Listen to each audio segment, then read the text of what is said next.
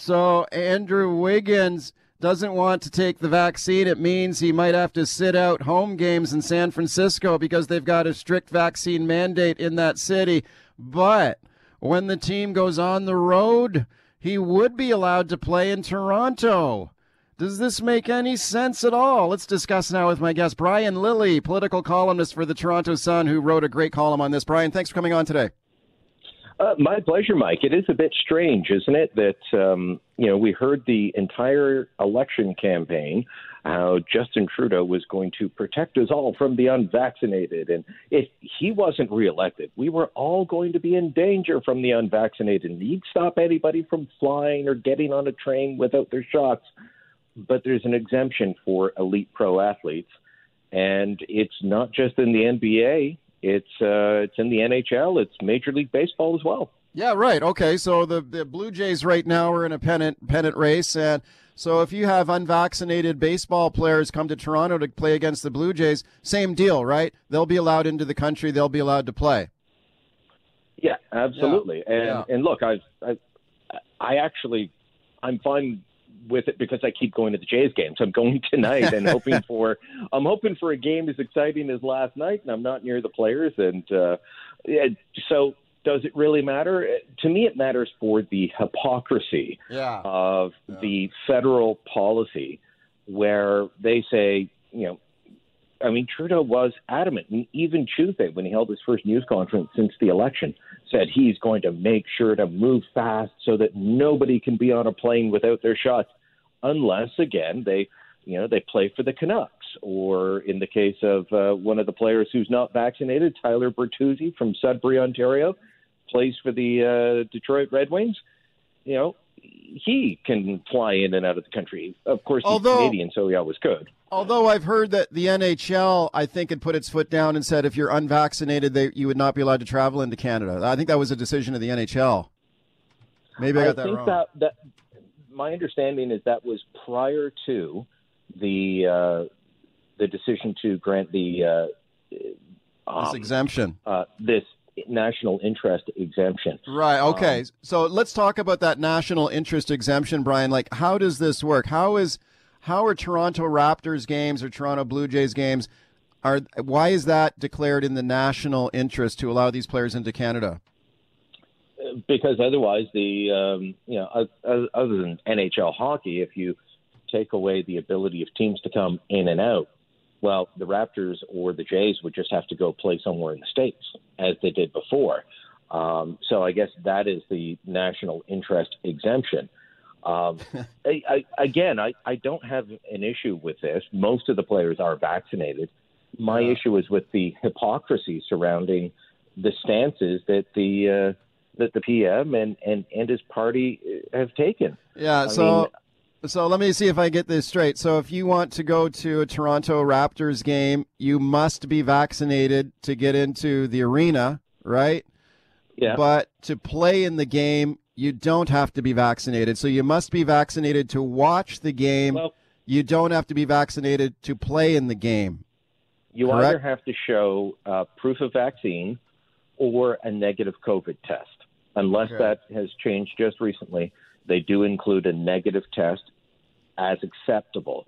And it's the same. I've gone to Jays games since they brought in their proof of vaccination requirement on September 13th.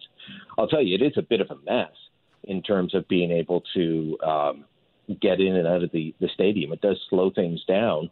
And I haven't been since they increased the capacity to 30,000 at the Rogers Centre. So I'll see what it's like there tonight. But, yeah, the requirements are stricter for playing. And that's the same in many spots. I mean, San Francisco is the outlier. San Francisco has brought in that if you're unvaccinated, you're not allowed in any large indoor setting. And that's why Andrew Wiggins, who plays for the Golden State Warriors, wouldn't be allowed to play in home games. He's not allowed in the building. Yeah, right. I believe it's a similar situation in New York, right? So, I mean, you've got the Brooklyn Nets and their star player Kyrie Irving, who says he's reported he doesn't want to take the vaccine either. And so this is a real headache for that team as well, where they've got some strict vaccine mandates in New York City. So would it be the same deal for him? Not allowed to play in like his home games? Yeah, and then could go to another jurisdiction, be it Toronto or elsewhere, and then he is allowed to play. Be able to play. Yeah, right. Okay, so he's making the argument that these professional athletes should get the vaccine to protect themselves, to protect their teammates, and if they don't, then they should be told, you can't play. Sit your butt down, you can't play. You can't go on the court. You can't go on the ice or the field. What do you think about that? Like, do you think athletes should be required to get the vaccine, or do you think they should still be allowed to play if they don't get it? Well, I'm not a big fan of telling somebody what you have to do, but employers are able to tell you. And I say this as someone fully vaccinated who's written many columns, made many comments saying you should go get your vaccine. I don't like the idea of the state or your employer telling you what to do unless it's really necessary. Like, if you're working in an operating room, you should probably be vaccinated before you're cutting people open. If you're working in care settings, you should be vaccinated. Professional athlete, there was one NBA player, and I was just looking to see if I could find the video. He's not somebody I'm familiar with, not a team I follow, but he was describing why he hadn't been vaccinated, and his simple reason was that he was someone who had COVID before. So he felt, and many doctors will say, yes, there are natural antibodies. And also that given his age and peak health, that he was at very low risk. All of that's absolutely factual.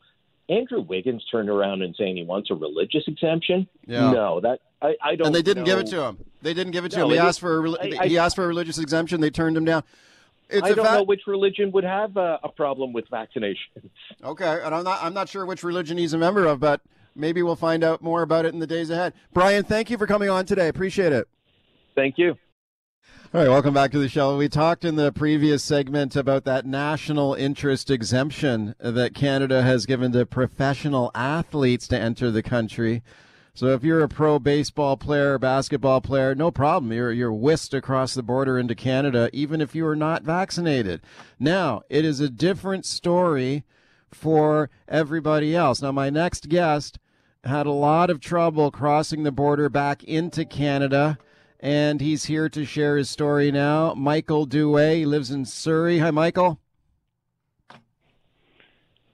Hey, Michael, Hello? Can you hear me? Can you hear me okay? Yes. Can you hear me? Yes, I can. Michael, thank you very much for coming on. Hey, Michael, I know that you live in Surrey and that you recently traveled to Washington State, and I know your troubles started when you came home. Let's start. Like, when did you travel down to Washington State? We went down on the 31st. We took a flight out of Boundary Bay, 15-minute flight to Bellingham. We had been tested at Ultima Medical Services at YVR on the 29th, and we had to have that, and that test was given to us within an hour. We had the results, negative results. So we boarded the plane on the 31st. But prior to that, we were concerned about not having an electronic device in order to come back to Canada and get the Arrive Canada app. We don't understand all of that things. We're not tech savvy. So we went to the White Rock Health Unit, and they printed off our immunization results, showing that we'd both had the Pfizer vaccine, both shots. And they stamped it with their stamp, White Rock Health Unit, and said that should suffice. So we booked our flight, got our test done, landed in Bellingham Airport 15 minutes after takeoff, 5:30 in the afternoon, went into customs at the Bellingham Airport. They looked at the documents, our passports, our regular passports, and they said everything looks good. Welcome to the USA. Okay. So 3 weeks later, after we'd worked on our place down there, we hadn't been down for a year, so there was a lot of things to be taken care of to get it winterized. So when you say we, you're talking you and your wife went down, My wife and I, yes. Sorry. Yeah, and you guys own like some property down there or something? Yes. Right, yes. Okay. So and you were down there we hadn't been down for a year, and it needed to be winterized, and we found a lot of problems. We actually extended the trip from 2 weeks to 3 because we just couldn't get it all done in time. Right. But anyway, what we did prior to going home, we had to online. My daughter set it up to have Northwest Laboratories, which is at Bellingham Airport. It's a drive-through testing station. She set up the appointment for us, and that was done on the 19th of September. And that was on 20th. They emailed her the results, the negative results, and she in turn emailed them to our neighbor in Birch Bay Village, and they copied it for us, so we were set to go. So on the 21st, we were taking a U-Haul van truck home, because that's the most reasonable way to get home in a vehicle, because cars were in excess of $1,000 for the week. Wow. But the U-Haul, we saved $400 by using a U-Haul truck. So we loaded it and headed for the border. We were there 48 hours after we'd been tested by Northwest Laboratories. So we had all the paperwork with us. So let me just interrupt you there, because the requirement to cross the border is you must be, to go back into Canada, you must be fully vaccinated, right? So you and your wife are both fully vaccinated, 2 shots of the vaccine, correct? Right, that's right. Right, and you also have to show a recent negative COVID test. Right. And so you followed all the rules, and you had the paperwork all printed out, right? All printed out. Okay, yes. okay. So carry on. What happened then? Okay, we presented that to the border guard, who wasn't the most friendly person. Oh. You get that occasionally. But anyway, he went over, and then they gave us our documents back, our passports, and a green slip to go park over by the entrance to the offices and go in and see the officers in there. No, but what I thought they were doing was they were going to open the back of the truck to inspect what we had in there. Right. But that wasn't the case. So there's about, 8 border people all sitting behind their computers, and we walk up to one and show him our paperwork and give him the green slip we'd been sent in with. And they said, you have to use the ArriveCan app. I said, yes, but we don't have iPhones. We don't have the electronic devices, and we are not tech savvy, so we've had this done. I showed him the White Rock Health Unit printout, and I showed him the test from Northwest Laboratories in Bellingham Airport. Nope, I'm sorry. You'll have to go over to that tent. It's a testing tent they have set up at the truck crossing, and you'll have to be tested there, and you'll have to quarantine for 2 weeks. Oh. And I argued with him. You don't like to argue with them down there because they get you into a lot of trouble. But I just said, look, what do you need here? Everything is there. My passport's made of paper. Everything. Yeah. Anyway, we go into they give you these LifeLab test kits. There's 2 of them, one for home use and the other one that you're going to be tested on right there in the tent. Yeah. Now, those people, we showed them the documents. I believe they're Red Cross that are doing this, but they said, yes, we see that you've done everything right, but we can't do anything about it. Right. So the problem is, so you followed the rules to the letter. You had everything done properly, but the only problem was you didn't have a cell phone, like you didn't have a smartphone with his app on it to show them. That's correct? Right. Yeah. Right. So, and we don't know how to do all these things, Mike. We just don't. We choose, we do have a computer at home, but it's just we're not into really getting into how to use everything. And I haven't touched the computer in 7 years since I retired. But anyway, we had to have our tests done there. And they don't actually test you at this little place.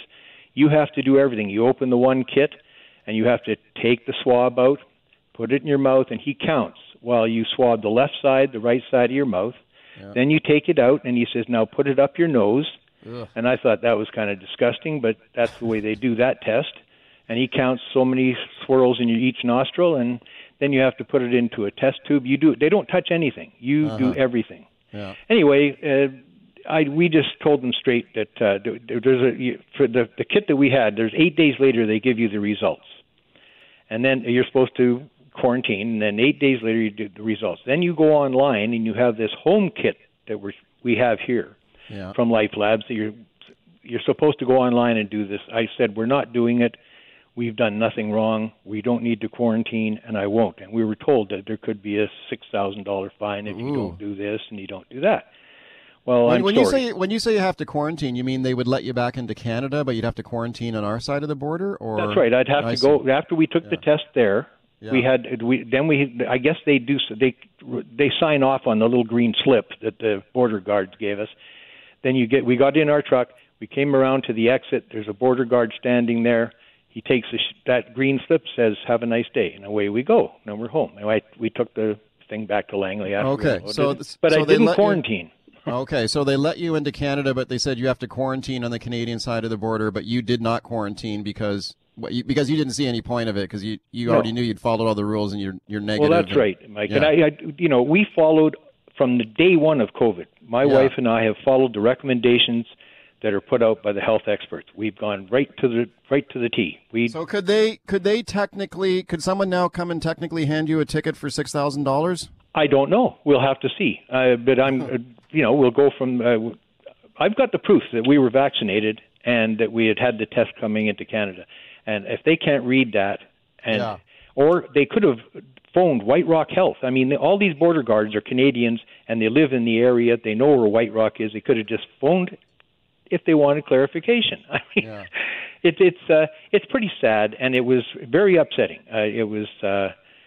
We lost a lot of sleep over when we got home. It's just they put you through the mill, and when you haven't done anything wrong, when you followed the rules, it's very upsetting. And that's when I tried phoning Fraser Health, all these different places, and I kept getting put off, and finally the last person I finally talked to said, "Here's the number for border services." And I thought, well, that's the end of it. So that's when I went to and talked to the editor at Peace Arch News, and here we are. Okay, so Michael, bottom line is you feel that for someone like, how old are you, by the way? I will be 77 on the 8th of October, and my wife isn't. Okay, well that's an awesome age. Basically, I guess for a guy like yourself and your wife, you don't use a cell phone. Like you said, you're not tech savvy, whatever. There should be accommodation made for someone like to show a reasonable printed paper copy of the documents that you need. Is that what you would argue? That's what I think. Yeah, that's the way it should be. I just don't see everything having to be on electronic devices these days. I mean, how did we ever get by when it was just paper? Hard copy. The old days. Okay, Michael, thank you very much for sharing the story. That does sound like it was a real major hassle you and your wife went through. I sure hope that nobody shows up at your door and says you owe us $6,000. Well, I'll tell you what, Mike, I'll give you a call if they do. Yeah, please do. Please do that if you don't mind. I would like to know, certainly if that happens. I certainly hope it doesn't. Michael, thank you for coming on today. Thank you very much. All right, welcome back to the show as we continue talking about the border rules to travel back and forth between Canada and the United States. Heard my conversation there with Michael Douay. He is a resident of Surrey, and the troubles that he had returning to British Columbia from Washington State. They didn't want to accept his proof of vaccination and his negative COVID proof of vaccination at the border. Why? Because he doesn't have a smartphone. He did not have that ArriveCan app. He was told he would have to isolate back in Canada. He says he didn't do that. He and his wife are fully vaccinated and tested negative for COVID, so he didn't do it. I hope he doesn't get any trouble for that. Let's check in with Ryan Neely now. He's an immigration lawyer and a partner at McRae Immigration Law. Hi, Ryan. Thanks for coming on. Yeah, thanks for having me. I appreciate it a lot. Have you heard of other people with these problems if they don't have a cell phone? Let's say they don't have a smartphone, they don't have the ArriveCan app. Is that a problem for travelers? So the ArriveCan filing is obviously required under the Quarantine Act, and there are two versions. Hey Ryan, I'm having a lot of trouble hearing you. I don't know if you can move to a window or something to see if we can get a better cell connection there. How about this? Yeah, go ahead. Give it another try. Go ahead. Okay, so the ArriveCan app is required under the Quarantine Act, and filing of any traveler is required. There's two versions of it available. They are available through the app, obviously, but there is a web-based version as well. Yeah. Okay. Still having some difficulty hearing you with the bad connection we got, Ryan. But let me ask you this. He described a situation where the border officials did not want to accept his printed document. So he had proof of vaccination. He had a negative COVID test. Not on his smartphone app, though. It was all just printed documents. Is your understanding of the rules of the border, as he described it, that's not acceptable? Like if you show up with a paper document, they're not going to accept it. Is that correct?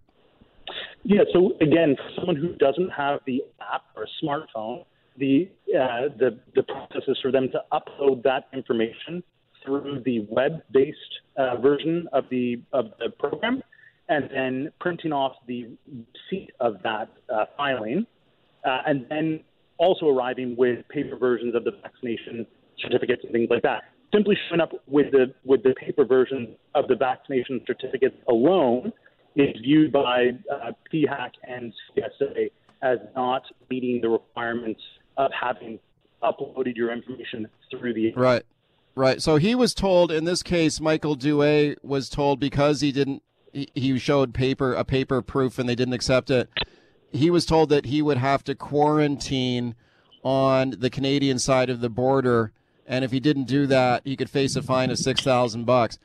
He says he did not do it because he didn't see the point. He was vaccinated. He had tested negative. He knows he had followed all the rules, so he simply did not follow the quarantine order. Could he get in trouble for that, do you think? Yeah, I mean, the Quarantine Act, unfortunately for him, does provide for some fairly specific remedies by the government. I want to say that the maximum is $7,500 a day or $5,000 a day. Whoa. Per infraction, up to a total of $750,000. And for sort of egregious offenses, there is the ability to charge criminally for fraud as well. For individuals who, for instance, upload falsified certificates and things like that. Not that I'm making any, statement that he would have done so. No, I mean, I totally believe his story, and the way he told it today, I thought he was totally convincing that things happened exactly the way he described them. But I wonder if, do you think he could be in some jeopardy? Like, if he actually did get charged with not doing the quarantine, would he have a reasonable explanation if he said, look, I did follow all the rules, I just didn't have this app on my phone? Yeah, I mean, it's a fair point, and obviously you commiserate with an individual like this who's really done nothing wrong other than to follow some, fairly specific rules. But the reality is that the Act does permit, sort of financial penalties for those who don't follow the specified sort of steps. And, he didn't have a smartphone, and that's fine. But my understanding of what you're describing is that he failed to then upload the required information through the web-based. Right, that's right. So certainly he's got some liability if he decides not to comply with an order of an officer under the Quarantine Act. Okay, well, we're going to follow it. Hopefully nothing bad happens to him. Ryan, thanks for coming on with your analysis. Appreciate it. Vancouver drivers, hold on to your wallets here. Brand new City Hall report just out recommends that annual parking permit to park on residential side streets. If you drive a new gas-guzzling truck, SUV, or sports car, you're public enemy number one here. They're coming to get you. $1,000 parking surcharge on those new vehicles.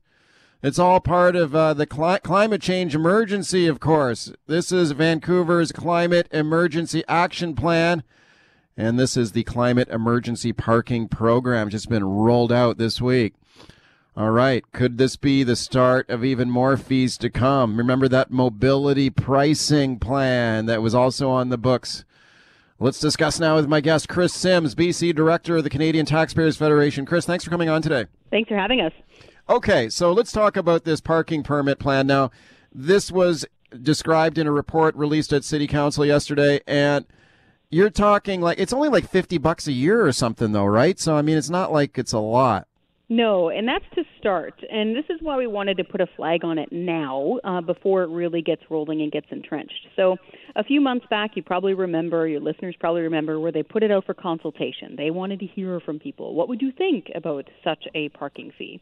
And so a lot of people gave their input, so did the CTF. Most people talked about the environment. They talked about the hardship of the extra cost, all that stuff. Our issue here is that if they start charging you megabucks if you have, as you said, a gas-guzzling brand-new vehicle for parking on the street, you've opened the door. You've set it up so that now the city, all they need to do is move the goalposts in the future. So that means, say, your older vehicle, your less expensive vehicle, the one that your renter in your basement suite is using to park on the street so they can go to their night shift work, that one will start getting dinged. And so that's more of our concern. If you can afford a massive luxury vehicle that's totally brand new, you can probably afford a parking fee, but this is the slippery slope. Once they get started on this, there is no stopping them. And we use the provincial carbon tax as an example. When it started in 2008, they told us it was going to be revenue neutral, it would reduce emissions, that the money was going to go into clean technology. Like, none of that is true today. It's just a massive cash grab, and emissions are still going up. Right, it goes into general revenue, the carbon tax. Okay, there's a lot to unpack here with this plan. Let me just ask you, first of all, about the parking program. So, $45 a year to park on the street outside your home effectively. So this would apply to residential side streets. Now, like I said, it doesn't sound like it's a lot, and it really is not a lot, I guess, $45 a year, but it could go up later. But this applies to all vehicles, right? So even if you've got an electric vehicle or a hybrid vehicle, you'd still have to pay this fee, correct? As far as our understanding is, it doesn't sound like there is a carve-out for electric vehicles, and one of the reasons for our understanding being that way is that when they first proposed this study, part of the study included, say you're a new condo developer or a housing builder, and you build housing, they actually recommended in the report to eliminate underground parking lots. Period. It doesn't even matter if it was for driving an electric vehicle. So it's really more of a war on the car here. Well, right. Right. Cars are the enemy. Like, it doesn't matter if they're electric or not. Like, they're clogging up the roads, and congestion is a bad thing. So, they want to whack everybody with this parking fee, whether it's an emission-free vehicle or not. Then you've got this pollution surcharge. Now, this would apply to trucks, SUVs, luxury sports vehicles that are gas powered. So if you got an electric or a hybrid, you would not have to pay this. It's only for gas powered vehicles, $1,000 a year. Yes. Now that's getting into some serious coin that could go up again later. The thing I find weird about it is it would only apply to new vehicles, like brand new vehicles though. So I guess they're trying to make this an incentive for you to buy an electric vehicle or a hybrid, I guess. Exactly. The thinking is that if they ding you with this, that your next choice of vehicle will more likely be an electric vehicle or one that doesn't use, gasoline or diesel in order for you to park on the street. And again, if you can afford, a brand new Ford F-150 in the year 2022 or 2023, whenever this would kick in, that's the thin edge of the wedge. Our concern is that they would remove the exemption for older vehicles. They would remove the exemption for more affordable cars. And then you're really going to start nuking people who can really not afford it. Vancouver's already one of the most unaffordable places to live, like on planet Earth. And so this is our concern, is that if you start now and start letting them charge people now, it's just a matter of time before they move down the slide. Well, and I think they would almost certainly expand this to older vehicles, because the way they've set it up here doesn't even make any kind of rational sense. Like, if the idea is to fight climate change and we want to clamp down on polluting vehicles, I mean, it's older gas-powered vehicles are more polluting than anything, really, than some of these the ones with the newer technology. Yes. So they'd want to go after these older gas-powered vehicles at some point down the road. So I think maybe they're just sort of softening people up for that to come later. I think so, too. And I think we've got two competing interests even on that side of things. So within that side of things at City Hall, what I'm sensing is there's a camp that's really, anti-car and wants to clamp down on vehicles no matter what. And there's an element of that camp, though, that is saying, hey, we have to make sure we're not punishing lower-income people. And so we need to have a carve-out for those older cars, the used trucks, the folks who are parking on the street. We can't be punishing them because they've got an older vehicle, because that's all they can afford. And that's, a noble point, but I'm worried that's going to get drowned out real fast. Oh, yeah. No, I think it would down the road. Speaking to Chris Sims, Canadian Taxpayers Federation, about the Climate Emergency Parking Program unveiled yesterday by the City of Vancouver. The other one that's still kind of out there, Chris, is mobility pricing. And this is one that had been proposed not just for Vancouver, but for the entire Lower Mainland, like Metro Vancouver, where they could conceivably start to charge you to drive if you cross municipal boundaries, or you drive into downtown Vancouver, They could charge you with a transponder on your car, charge you by the mile. I mean, there's a lot of different ways they can structure this thing.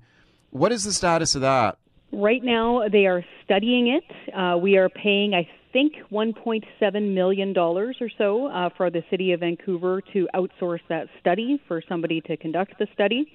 And I need to really raise this flag here for anybody who travels by vehicle anywhere in the Lower Mainland. This is something that bureaucrats and folks at TransLink, paid big bucks, have been pushing now for years.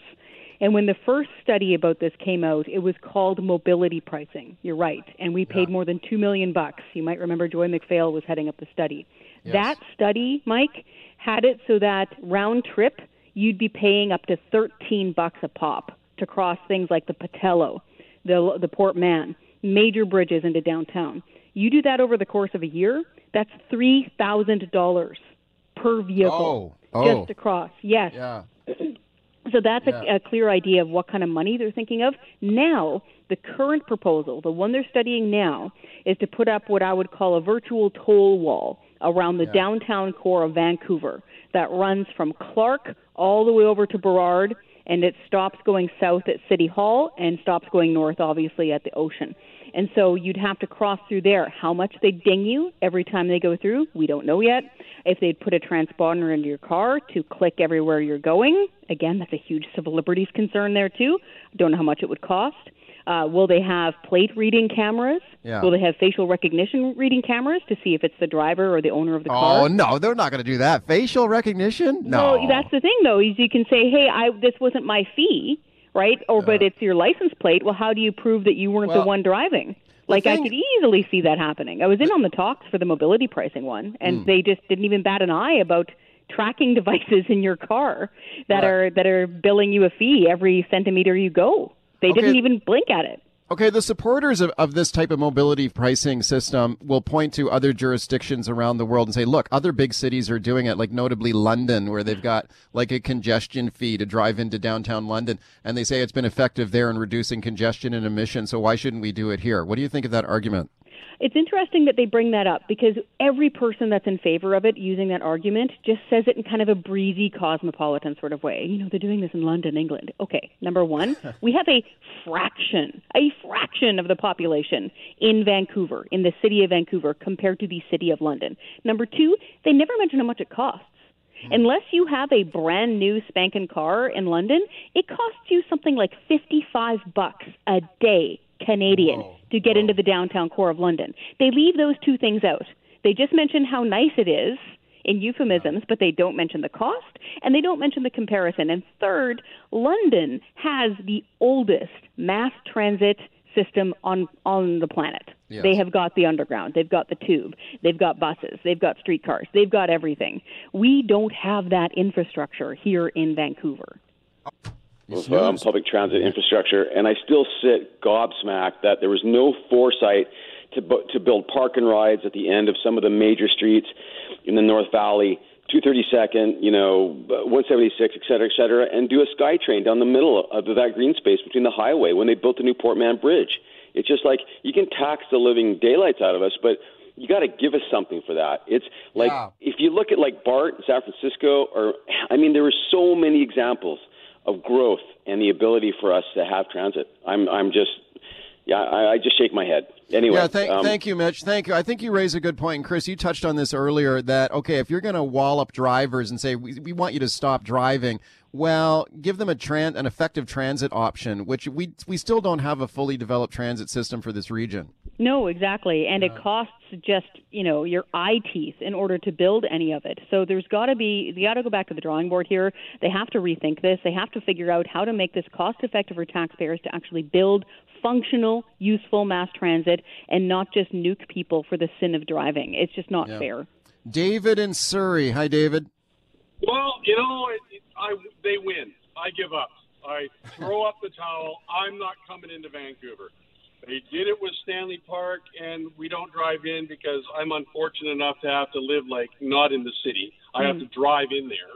Like the previous driver said, I have no other choice but to get in there. So I don't go to hockey games. I don't go to the park. I don't go to the. We don't come into the city anymore. I don't go to restaurants there. I look around. I'll go out to Langley. I'll go out to Abbotsford and try a new restaurant. They win. They punted me out of the city. Okay, David, thank you for that. Well, this is why some of the local business advocacy organizations in Metro Vancouver, Chris, were very worried about this talk about this mobility pricing. If you're going to start walloping people with these virtual paywalls or invisible toll systems all around the region, man, oh man, I mean, we got an economy here that's in kind of recovery, and you're going to start hammering people to drive into Vancouver. A lot of businesses don't want to see that. Well, he described it perfectly. He's in Surrey, and then when he hears these kinds of fees, it's basically like hanging a closed for business sign there, and that's the last thing we need right now. It's really mind-boggling. I'll put it this way. We haven't always functioned this way. A lot of people may not realize that 100 years ago, at the turn of the last century, we had an electric trolley train system that came all the way down to Harrison Hot Springs from New Westminster. It was run on electricity. Like, we've done this before, but right now our current thinking and leadership is just out to lunch. Let's go to Dan on the line in Vancouver. Hi, Dan. Oh, hi, guys. I guess the other part of that report is they are estimating that 2/3 of any traffic in the city of Vancouver by 2030 is going to be by either bike, walking, or public transit. And I find that wildly optimistic that they're basing this on this. And the other thing is that... what is it now? I mean, if they want it to be 2/3, what is it now? Do we know? I think it's around 8%. It's very low. Whoa. Okay. Yeah. Yeah, that's...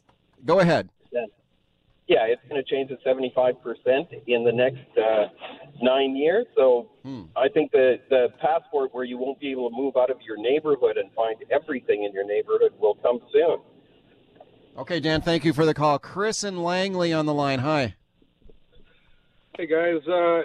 Climate change, first off, is a major issue. We just came out of the worst fire season in recent history, in recent times. So it needs to be addressed. We need to look at that. And then the other thing is, why not take that policy and take it one step further and actually take, say, $3,000 for new gas vehicles and put 100% of that money, earmark it towards incentives to buy electric cars or to refurbish buildings, instead of just putting it into general revenue as carbon taxes. Then it just becomes a tax. But if you actually use it to create a solution or for the solution, then I'm all for it. Okay, thank you very much for the call, and thank you for raising the wildfire issue. And he's right, Chris. I mean, we've just gone through a devastating wildfire season, and climate change is real. And I know I know you know it's real too, and it's caused by human activity. So we got to do something, right? Yeah, we do, but we have to work on the big end of the arithmetic problem here. Looking at our population compared to India's, we're not affecting any change, even if we stopped everything. Whereas if we actually start selling clean-burning natural gas to places like India, a democracy which is asking for such a natural resource, we would have a dramatic impact on global emissions and global climate change. All right, welcome back to the show. Today is Canada's very first National Day for Truth and Reconciliation, as you've been hearing on your news. It's a day to reflect and to understand the experience of Indigenous people in our country, especially the residential school system. And it's such an important day, the first one we've had in Canada, and I'm honored to welcome back my next guest, Rai Moran. Rai is a founding director of the National Centre for Truth and Reconciliation. He's a member of the Red River Métis. He did incredibly important work with Canada's Truth and Reconciliation Commission, and I'm pleased to welcome him back to the show. Rai, thanks for coming on once again. Yeah, thanks for having me on. Okay, so here we are on the very first National Day for Truth and Reconciliation, and I imagine this is going to mean different things to different people. Let's start with your thoughts on it first. What does this day mean for you?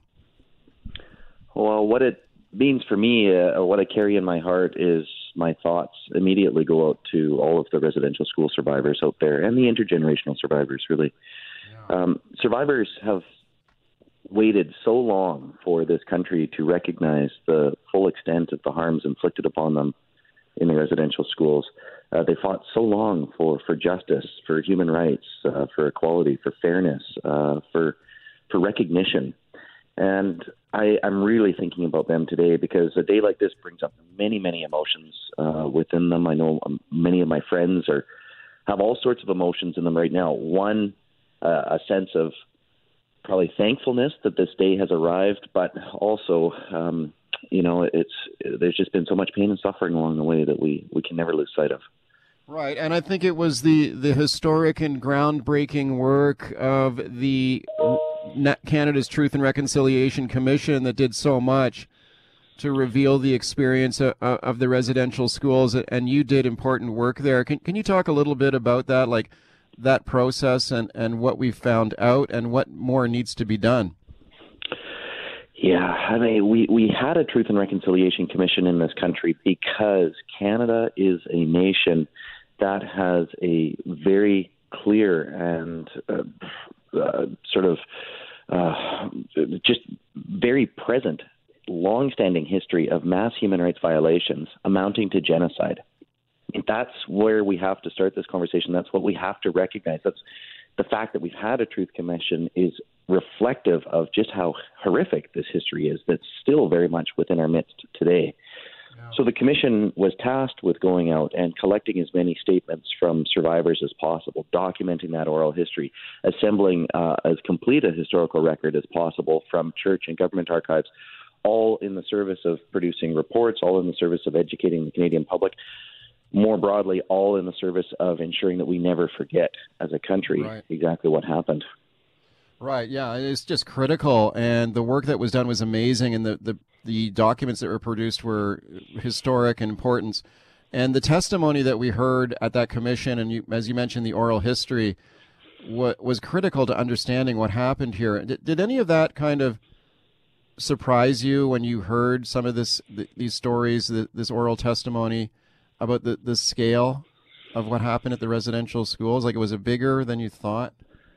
Absolutely, and I think even my own understanding of how big this all was, I've heard reflected even in the commissioners' voices as well. I mean, we all went into this with a fair bit of knowing. The commissioners especially, some were survivors themselves. Murray Sinclair has done multiple inquiries previous to this, so we went in with a lot of knowing.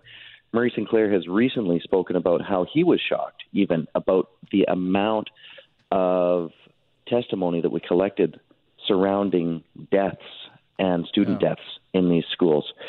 Marie Wilson, at the very, very final event in Calgary, where we were still collecting, in Edmonton at the Alberta National event, we were still collecting testimony at that point. She says, I've heard something from this event that I've never heard before. And that is an absolute certainty. If we continued to this day, we would still continue to uncover new truths, new ways that children were just so terribly treated in those residential schools.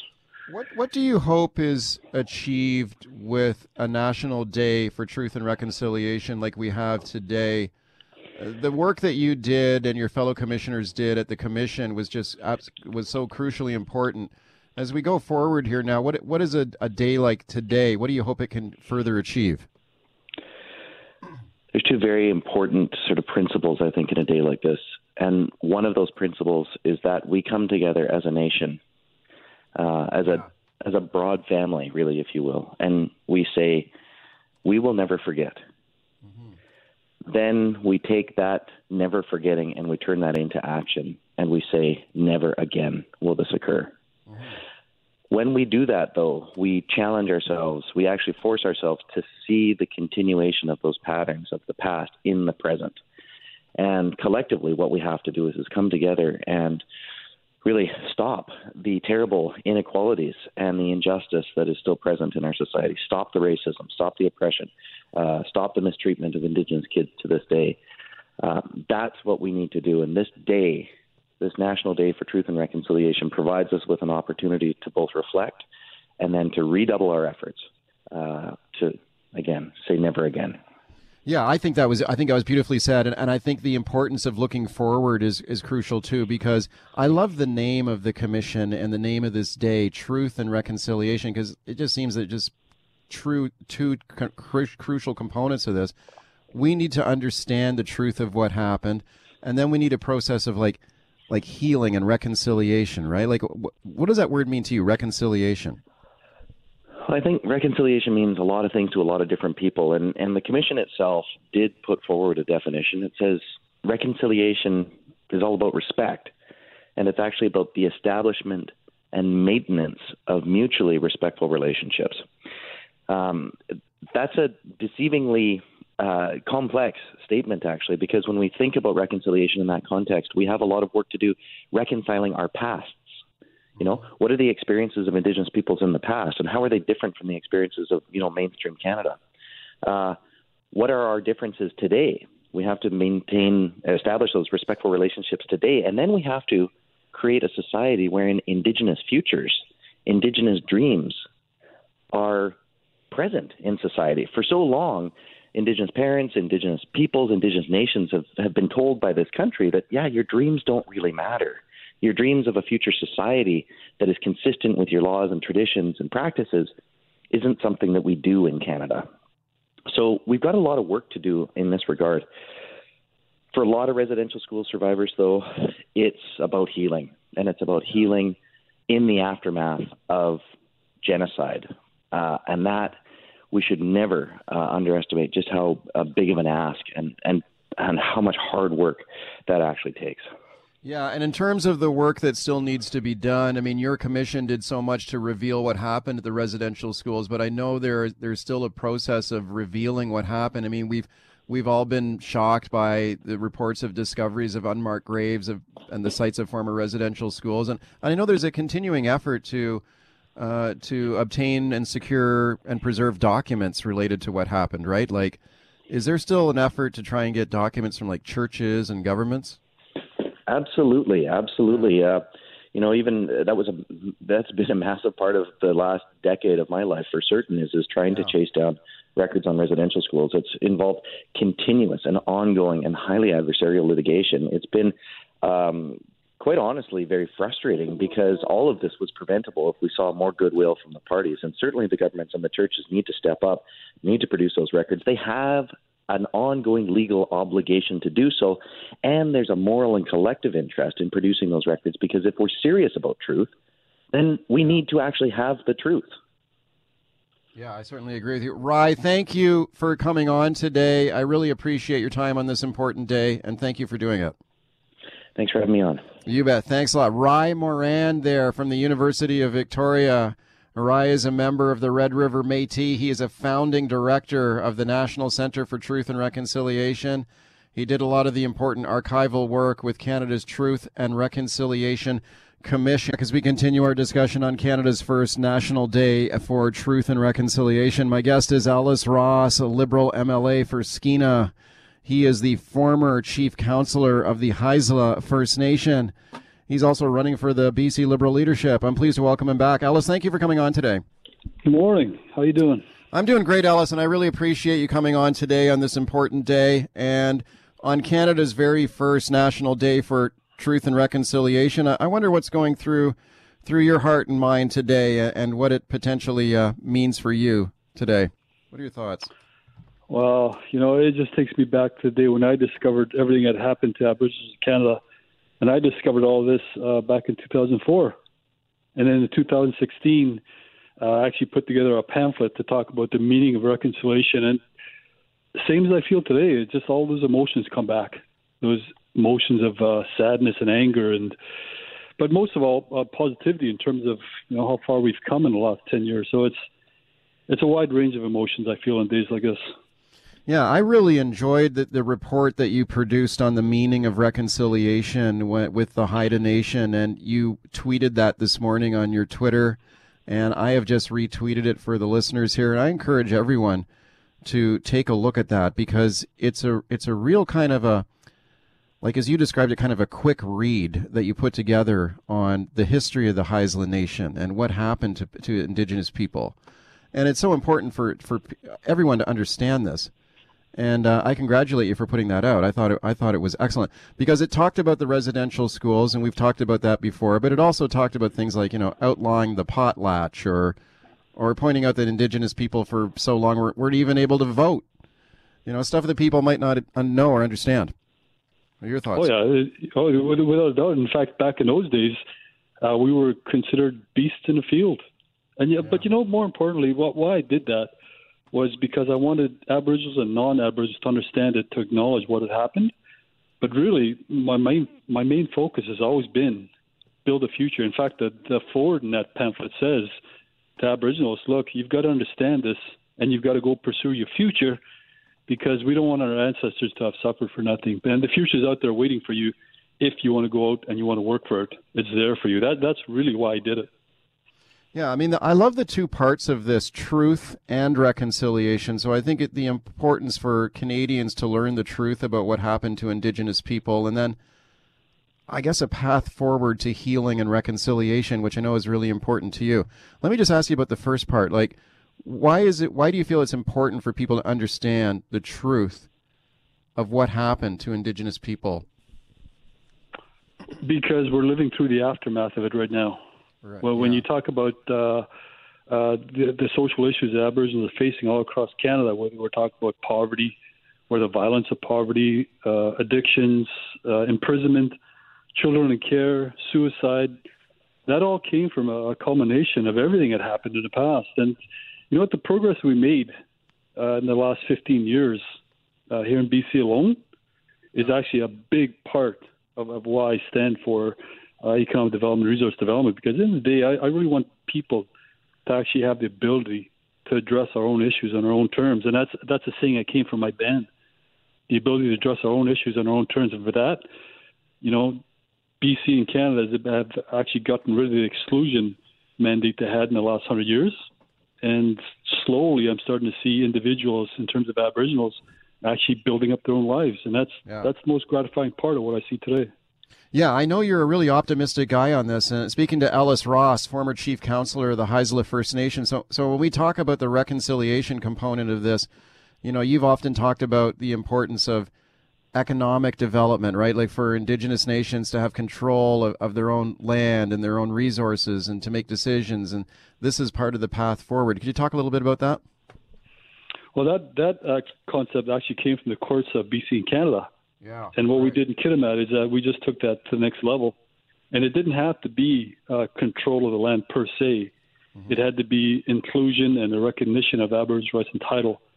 But I've always said, the Aboriginal rights and title case law that's been recognized by Canada ever since 1982 in the Constitution has no meaning unless all sides of this equation actually work to actually make life better for everybody. Yeah. And that's what we did in Kitimat. And we acknowledged rights and title, and we actually got involved with the LNG project and the forestry issues. But you come to Kitimat and Terrace, everybody, Aboriginal and non-Aboriginals, are benefiting from it. So if we can actually look at it in those terms, I think that's real, true reconciliation when everybody can benefit from uplifting First Nations and Aboriginal rights and title. Yeah, we just got 1 minute left here, Ellis. And in order to achieve that, what do you think are the most important priorities right now to make things better? Well, I really like the idea that Canadians, for the first time in my history at least, want to learn more. Yeah. And that's how we break this down. I know there's a lot of talk out there right now about racism incidents. And the only way you battle racism, which is actually based on fear and ignorance, is education. There's a lot of different things that contributed to actually what we see today as BC. And whether we're talking about Indo-Canadians, Asians in general, Aboriginals, Irish people, there's a lot of people that contributed. So understanding our history, even the ugly parts, that's key to combating racism, and acknowledge that, hey, we got a long way to go. Yeah. But you know what? We won't get there without educating ourselves in our past. No, I certainly agree with you. Ellis, thank you for being here with me today on Canada's first National Day for Truth and Reconciliation. I'm very grateful to you for coming on today. Thank you. Thank you very much, and you guys have a great day. Well, let's talk about the COVID-19 fourth wave, the Delta variant, particularly tough on the homeless. This was Dr. Bonnie Henry this week. She pointed out that this is a problem not only in Vancouver, Victoria, also smaller cities too, though, like Kelowna, Kamloops, Duncan, and Nanaimo. One of the toughest challenges here is finding places where people can isolate if they are infected and they are homeless. Have a listen to this here. Now, this is Dr. Henry on that point. It is something that we're seeing in people who are underhoused and homeless in a number of communities around the province, both Kelowna, Kamloops, Victoria and Duncan, Nanaimo. These are challenging issues, and Vancouver Coastal is working with all of the service providers in the downtown east side. We're making sure that people have safe places to stay, to shelter if they're positive for COVID. That has been a challenge in a way that has not been in the last year, because many of the places where people were being supported to isolate are now back in commercial operations, whether they're motels or hotels, etc. Okay, as Dr. Bonnie Henry speaking this week, let's check in with Nadia Toomey now, spokesperson for the Union Gospel Mission, which does some of the great work in this community in the downtown east side. Nadia, thank you for coming on once again. Thanks for having me. What are you seeing sort of at the street level right now in terms of COVID? Because I remember in the early stages of the pandemic, it seemed like homeless people were kind of escaping the worst of this, but are we seeing more of it, more cases now? So compared to this time last year, UGM is dealing with fewer cases, for example, like what we would have seen in the community or coming even or presenting even at the shelter. In general, I'd say that our organization is in a better place just because we've gotten the experience now of being in this pandemic for the last 18 months. I think, though, with every wave comes its own set of challenges. And definitely, as Dr. Bonnie Henry alluded to, the challenge with this latest wave, the fourth wave, is that Delta variant that is causing the rise in cases. In recent weeks, we have had a positive case, for example, at our shelter. But again, because we have that experience in terms of, when someone presents with symptoms, we do know, that we need to isolate them. We do have an area for isolation. Thankfully, that person was isolated from the rest of the folks who were staying at the shelter that night. And it turns out they were tested positive, and we were able to connect them with Vancouver Coastal Health so that they could get the services that they need. Right. What's the vaccination rate among homeless people in Vancouver, or do we even know? Is there an estimate? The information that we're hearing from Vancouver Coastal Health is that the vaccination rate is good. I was reading in the Tyee this morning, I think that the vaccination rate in the part of town where the downtown east side was about 78%. But what we're hearing from Vancouver Coastal Health is that the vaccination rate is good, and we have, been seeing folks go out to the vaccination clinics. They have been held regularly. From what we understand, there has been a good response. Yeah, that's good to hear. What happens if people are feeling sick, if they're complaining of any symptoms? Like, what do you guys encourage them to do? Go get tested right away? Yeah, definitely go get tested. But one thing that we don't do or don't want to do is to turn people away. So again, that's why we have that isolation area set up within our shelter, that if someone does present, we're still able to give them a place to sleep in the night. It's not an ideal area. They have to, sleep away from everybody else. But at the very least, we're then, again, right immediately able to connect with Vancouver Coastal Health. They're able to get tested and then get the help that they need. So it kind of depends on the time of day when they present.